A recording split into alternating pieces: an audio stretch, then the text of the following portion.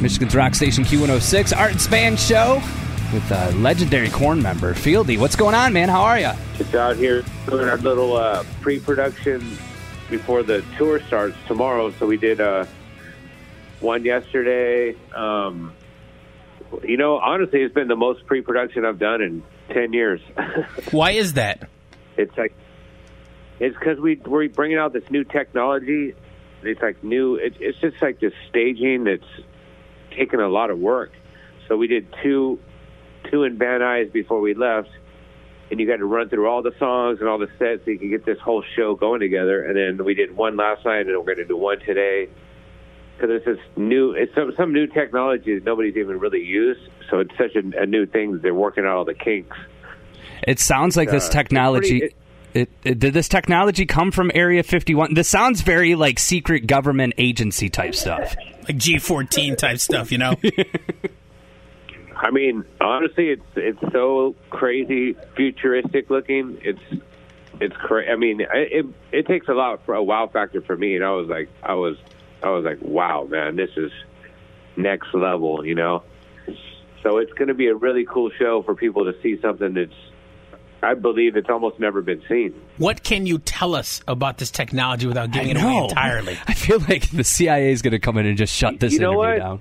You know what, I can, because when I was told about it, I thought it sucked. I mean, honestly, I was like, this sounds so stupid. So it's like, basically, they're a bunch of different size boxes, right? But the boxes are like glass around them, and they move, and then there's sideways boxes up above and all over the stage, and they, they're all moving parts. Everything's all moving parts, and it kind of does a weird, almost see-through projection through the glass on the boxes. It was a weird, futuristic-looking thing. And, you're like, do you guys have any other ideas? This totally sounds like it's about to be in a Netflix special. I know. It sounds like someone took way too many edibles and came up with a great idea. Yeah. I mean, it's just what it was until I walked in and they were testing it, and I looked at it, and I was speechless.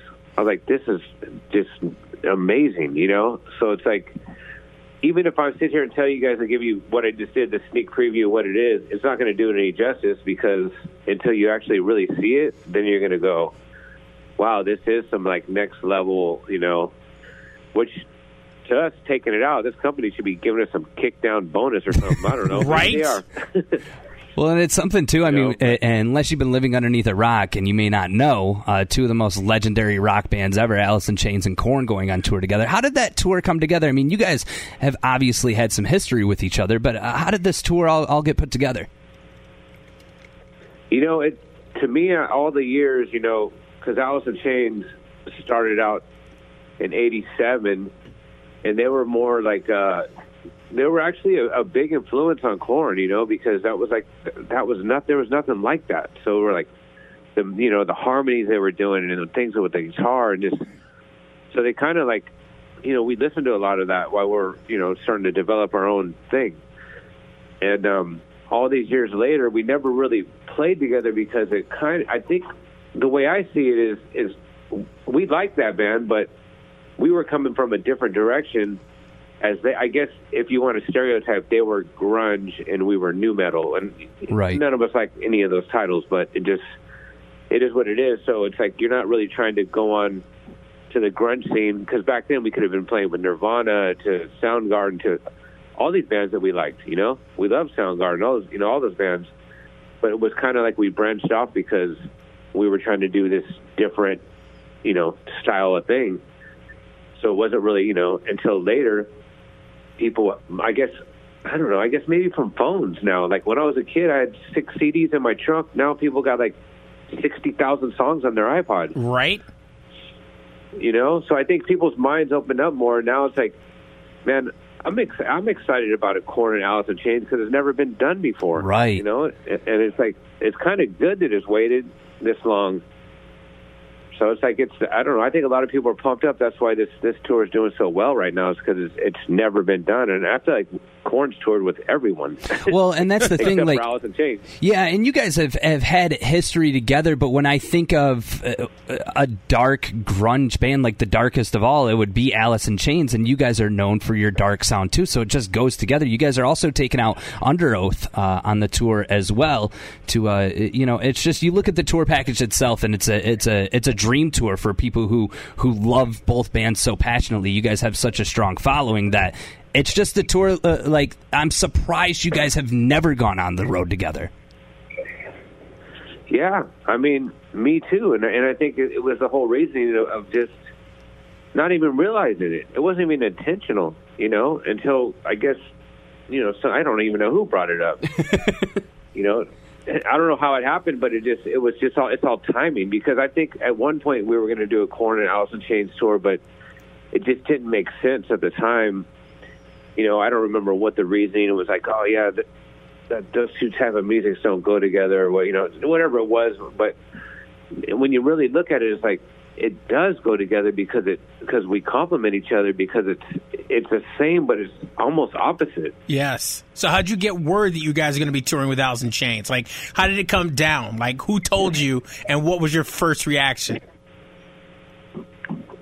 I mean, I think it was our managers said they put in, like whatever, I don't know how they do it, a request, or I don't know what the word is, and asking us, how, what about Alice in Chains? And we're like, we've never toured with them, and they were a band that influenced us. We still listen to them. It's like, we want to do that. Hell yeah, right? And it's never really been like, because you're always trying to take out whatever's at the time makes the best sense, and there's few bands here and there that we haven't toured with. For the most part, we've toured with everyone, but it's just kind of just happened, and when it did, we're like, it's kind of surreal, because the first pre-production in Van Nuys, we're actually sharing the same room, so we can, and they went in on the budget with us together to get this, pre-production going, so they would go break their stuff down, and then we would go on and then we would set up, and we're doing the same thing the next couple of days. But just, seeing those guys, and, I've known a couple, like, I've known Mike Inez, bass player, for years. I've seen him at NAMM show, and, I mean, that's like one of the nicest guys on the planet, and, I've known him for a long time. And I don't know the rest of the guys too well, but I met him, and Jerry was super cool. I've only met him like twice, because, you kind of cross the paths, see him, and we're not even started the tour yet. Right. But, I don't know. And then I heard, I haven't got to meet all the guys yet, and I'm gonna, but I hear nothing but good things. But it seems like it's gonna be a good vibe, cool. It's definitely gonna be a good package, man. I think people are gonna be leaving there having a great time. Oh yeah, yeah, and I think it's you guys both bands consistently deliver. I mean, when you think of your guys' discography, you're going on the 13th album now, and Alice in Chains has a pretty deep discography too. But the amount of musicianship alone, I mean, when you think of great bass players, you think of yourself. When you think of iconic guitar players, some of Jerry's riffs are just like you can't remake that type of greatness. And with the new album coming September 13th, I want to talk about that, obviously, titled The Nothing. What continues to give you that inspiration? Is it acts like seeing Alice in Chains continue to deliver over and over again, and you guys are consistent with it too, but what is different on this album that maybe Korn fans might not expect? I think what would be different about this is we really tried to give something fresh and new, but something that still gives like when you listen to the whole new song of each track, like say there's 13 tracks on the album. I'm not really sure if that's a number, but I think that's it. But that's not the point. But each song we try to get all the flavors of what you would hear in Korn, so all the styles and all the, but on the next level, and all that is changing a couple of, which my guitar players are really good at, is changing a couple of finger movements that you normally don't use. So it'll sound like the same riff, but it's like this complicated. I'm like, man, I can't even play that, you know? so they're really good at like reinventing the wheel, I guess, where it's kind of, it's still, and then, we've always been just more and more as we're developing as a band, trying to get those riffs that make you want to like jump out of your skin and just flip out, and we have one song, nicknames of all these songs. I remember one of the songs we ended up calling it Coffee because like we listened to it, we're like, I just felt like I had 5 cups of coffee, so just, so we're really trying to always fight to get that, just make you want to jump out of your skin, and then once we get that, then we know we have that song. And it's not like you're trying to completely change. We love to always change just a little bit, but, you can't really go too far or you just lose people. And every now and then everybody has that record where they do it. We've done it a couple of times, but right. You want to experiment and have a little bit of fun. It's like, but for the most part, we try to keep it pretty close to making sure when you hear it, you go, that's Korn. Right. Yeah, and you guys have always done a great job of being that band that is consistent. You have that consistent sound, but it's being able to bend the rules a little bit in the new album that we're excited to hear. Now, there's always been talk as well of you guys doing a covers album, and recently it was addressed, and I just have to ask, is there a song that you guys have covered that, being a Korn fan, the fans would be like, are you serious? Like, you guys covered that? Like, to me, for some reason, I've had it in my head ever since it was announced that we were going to do this interview, that you guys covering Billie Eilish would be the greatest thing ever. It's just that dark sound. But is there a song out there that you guys have in the vault or something that fans could expect to maybe be released soon? Yeah, because over the years we've been dabbling with covers, and we do have a handful of covers that we haven't released.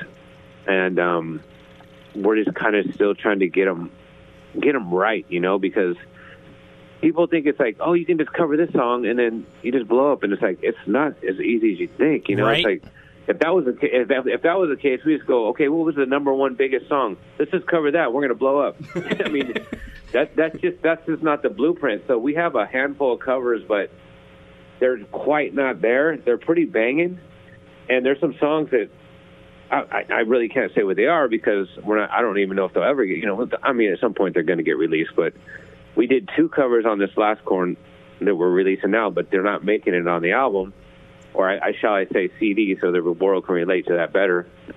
Actually, I'll say Spotify or Pandora or Apple Music, but we did 2 covers, and I hear them, and one of them needs a little work, and the second one needs a little less work.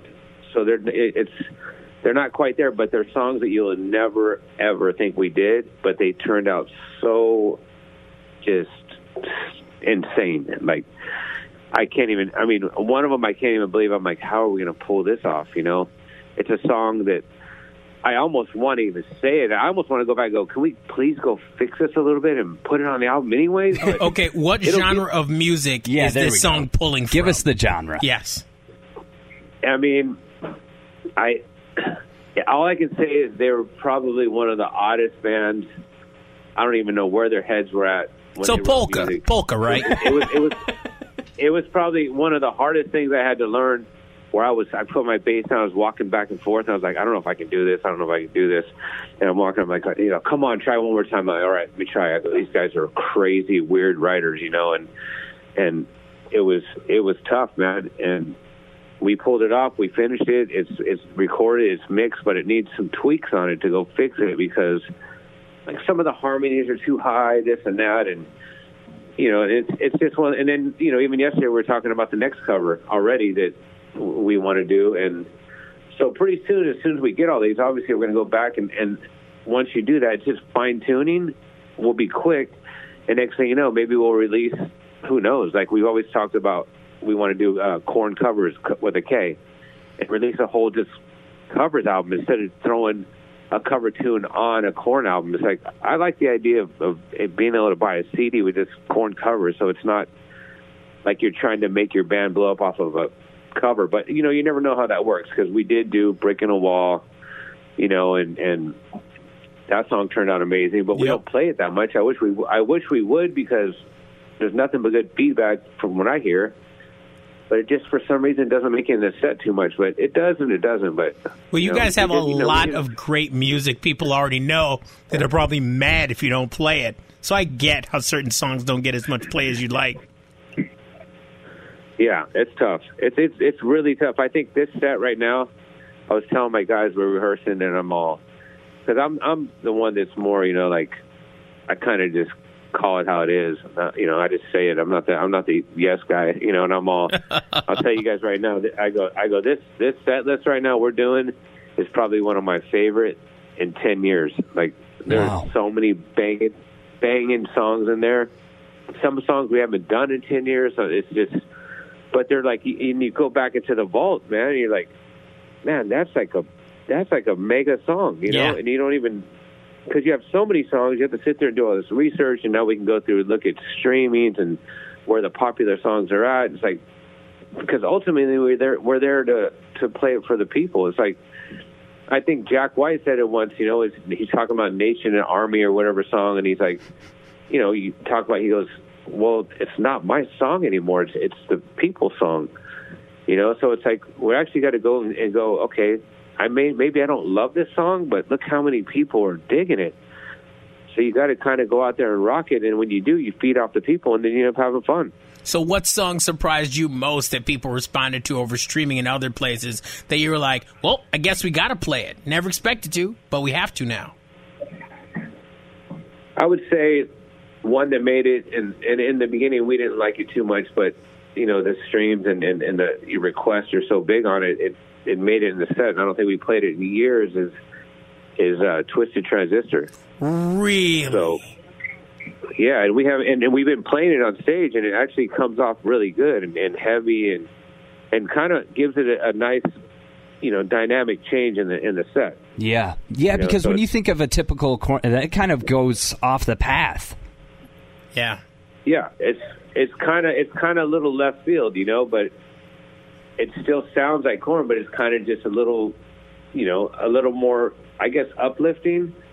But we're like, man, we kind of need that. So because when you go into concert, man, people go in there to have a good time. So it's like, you want to let them have a good time for a minute. And, and the other ones that want that dark cloud over their head, when we play Twisted Transistor, you guys can go buy some merchandise.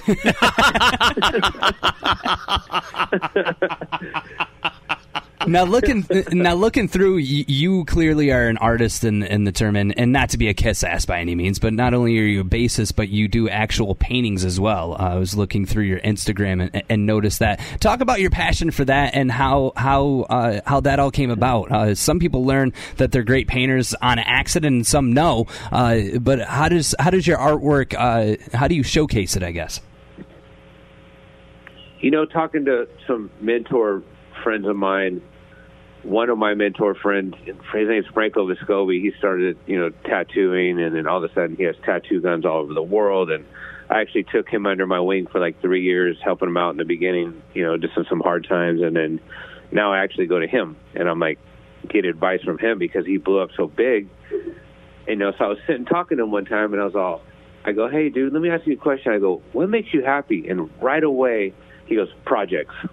And I was like, wow, so it's like, I don't think, I'm an artist. I think I'm artsy, and I think I like projects. And I look at all those pieces of art I did. I didn't do art. That was a project. Right. So what I really like is getting involved with just anything that has to do with a project. And I don't care if it ends up being art or a book or, whatever it is that it might be. But it always tends to be on the artsy side, so I guess I'm not an artist, but I'm artsy. So, it's not like I'm going to go, well, I guess everything is a form of art, right? You never know what I could do. I just like projects. And I'll tell you the truth. Speaking to you guys, you're like, you know what? You're right. We like projects, too. Most guys like projects. Yeah. Yeah. Yeah, I think it's something, too, to where when you follow the passion of what you like to do, it's a lot easier to do it, and it helps focus from... to be honest, like the grueling world, the regular waking up and having to get through the day. And when you have something like a project, which, clearly it's something that you're good at, it also helps with, with anxiety and with other, elements of dealing with life. Oh, absolutely. And another artist friend of mine, one of the top 25 artists in the world, he told me, he goes, when you're doing a project, he goes, it's not mood, it's mode. You're never in the mood. You got to, once you get in the mode, then you're in this motivation, you're in this mode, and you just start going. So you just, I never want to start my project, and I never want to finish it. So I just do it, and I go, you know, I'm going to do this for 10 minutes. And next thing you know, I'm in it for an hour. But I just have to make myself. I got, just like everyone else, I got ADDC, HD TV, DVD, all the, I got all those. So as I'm doing those 10 paintings, I had to put a number on it because I could be in the middle of doing these paintings and go, oh, I'm going to start this over here, or I'm going to start this, and I'm like, no, I'm going to finish these 10 characters, and I'm not going to jump ahead. And I had to stop myself because of all those, which we all have, and people think, I have this, and it's like, no, we all have that. I've never ran into a person that doesn't have that. And I'm around a lot of people. It's just, that's just, I wrote, you know what? I wrote the book of excuses. So. So who dropped that sage advice on you, sir? I might write a book called "I Wrote the Book of Excuses," and you know, top 10 best excuses, and throw them out there why we don't do things that we don't do. Who did give you that advice though? Yeah, the mode, not mood. Yeah, it was you know, I don't even know his last name because when he signed his signature, it's so sloppy, crazy, but. And that's an artist for you, but his name is Noah. He does a lot of Disney.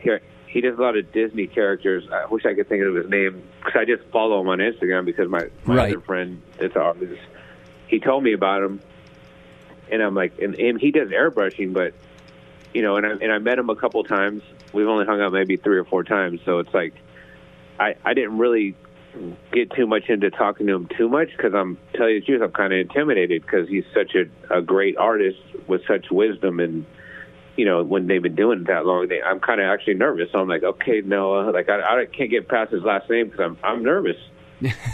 But it's crazy to think that someone who has met so many people, like, I mean, you go through your social media and you were hanging out with Johnny Depp, and you know, but you still get nervous meeting people that you look up to as well too. Then, right? Like, it never goes away. Oh, totally. And I mean, even like the other guy I was telling you about, where I did come under my wing for 3 years, and he was like doing nothing. All of a sudden, it blew up. Now I'm going to him and actually humbly going to him and getting advice from him when it was the other way around for 3 years. And I'm like, so now I can even be nervous around him when I was the one that helped him. Yeah. You know what I'm saying? But yeah, I totally get nervous around people all the time. You know, I was hanging out with, we did a show, you know, as a kid, I was obviously a Motley Crue fan, and, you know, we did a couple of shows with 6 a.m. and I'm backstage hanging out with Nikki Sixx, and you know, and he's talking to me, and we have kids. He has, you know, I think he has 4 kids. I have, you know, 5 kids. I think he's going on his 5th kid now. So we're just talking kids a little bit, and I'm sitting in catering talking to him, but I feel myself nervous, and I really can't fully open up.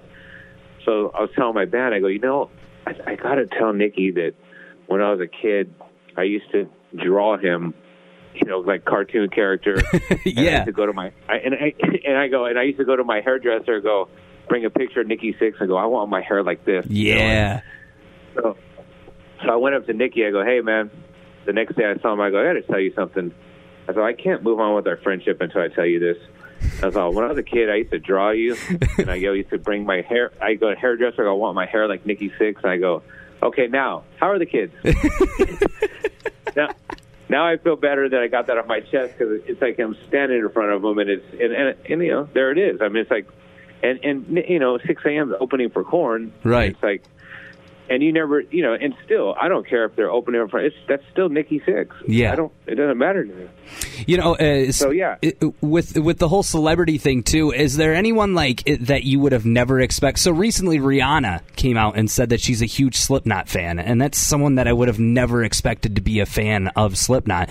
The same for Korn. Are there any celebrities that you know of that are huge Korn fans to where you're like, I never would have guessed that? You know, one time we were in the studio, and I was kind of blown away because it was a weird situation. So Nick Raskulinecz, he's our producer that produced this Korn album and the last Korn album, Nick Raskulinecz, and he knows the Foo Fighters because he produced them. So we're at North Hollywood, we're kind of just riffing out, right? And Monkey's working on a riff, and I'm like, in my head, I was like, kind of reminds me of like Foo Fighters or whatever. And then Dave Grohl walks through the door with a cane, because that's what, after he broke his foot or whatever. And he ended up, so and I'm like, whoa, like this is crazy, right? And he walks through the door and he comes in and he's talking to us. And obviously, if anybody knows anything about Dave Grohl, he's a great storyteller. So, he's telling us how he broke his foot and what he went through. And I'm not going to tell you the story because I'm not a good storyteller, but he was just basically telling us a story. And he goes, it's a trip. He goes, I spent a lot of time in hotel rooms, YouTube, and watching a lot of like Korn stuff. And I'm like, in my head, firsthand, I'm like, this guy's full of it, right?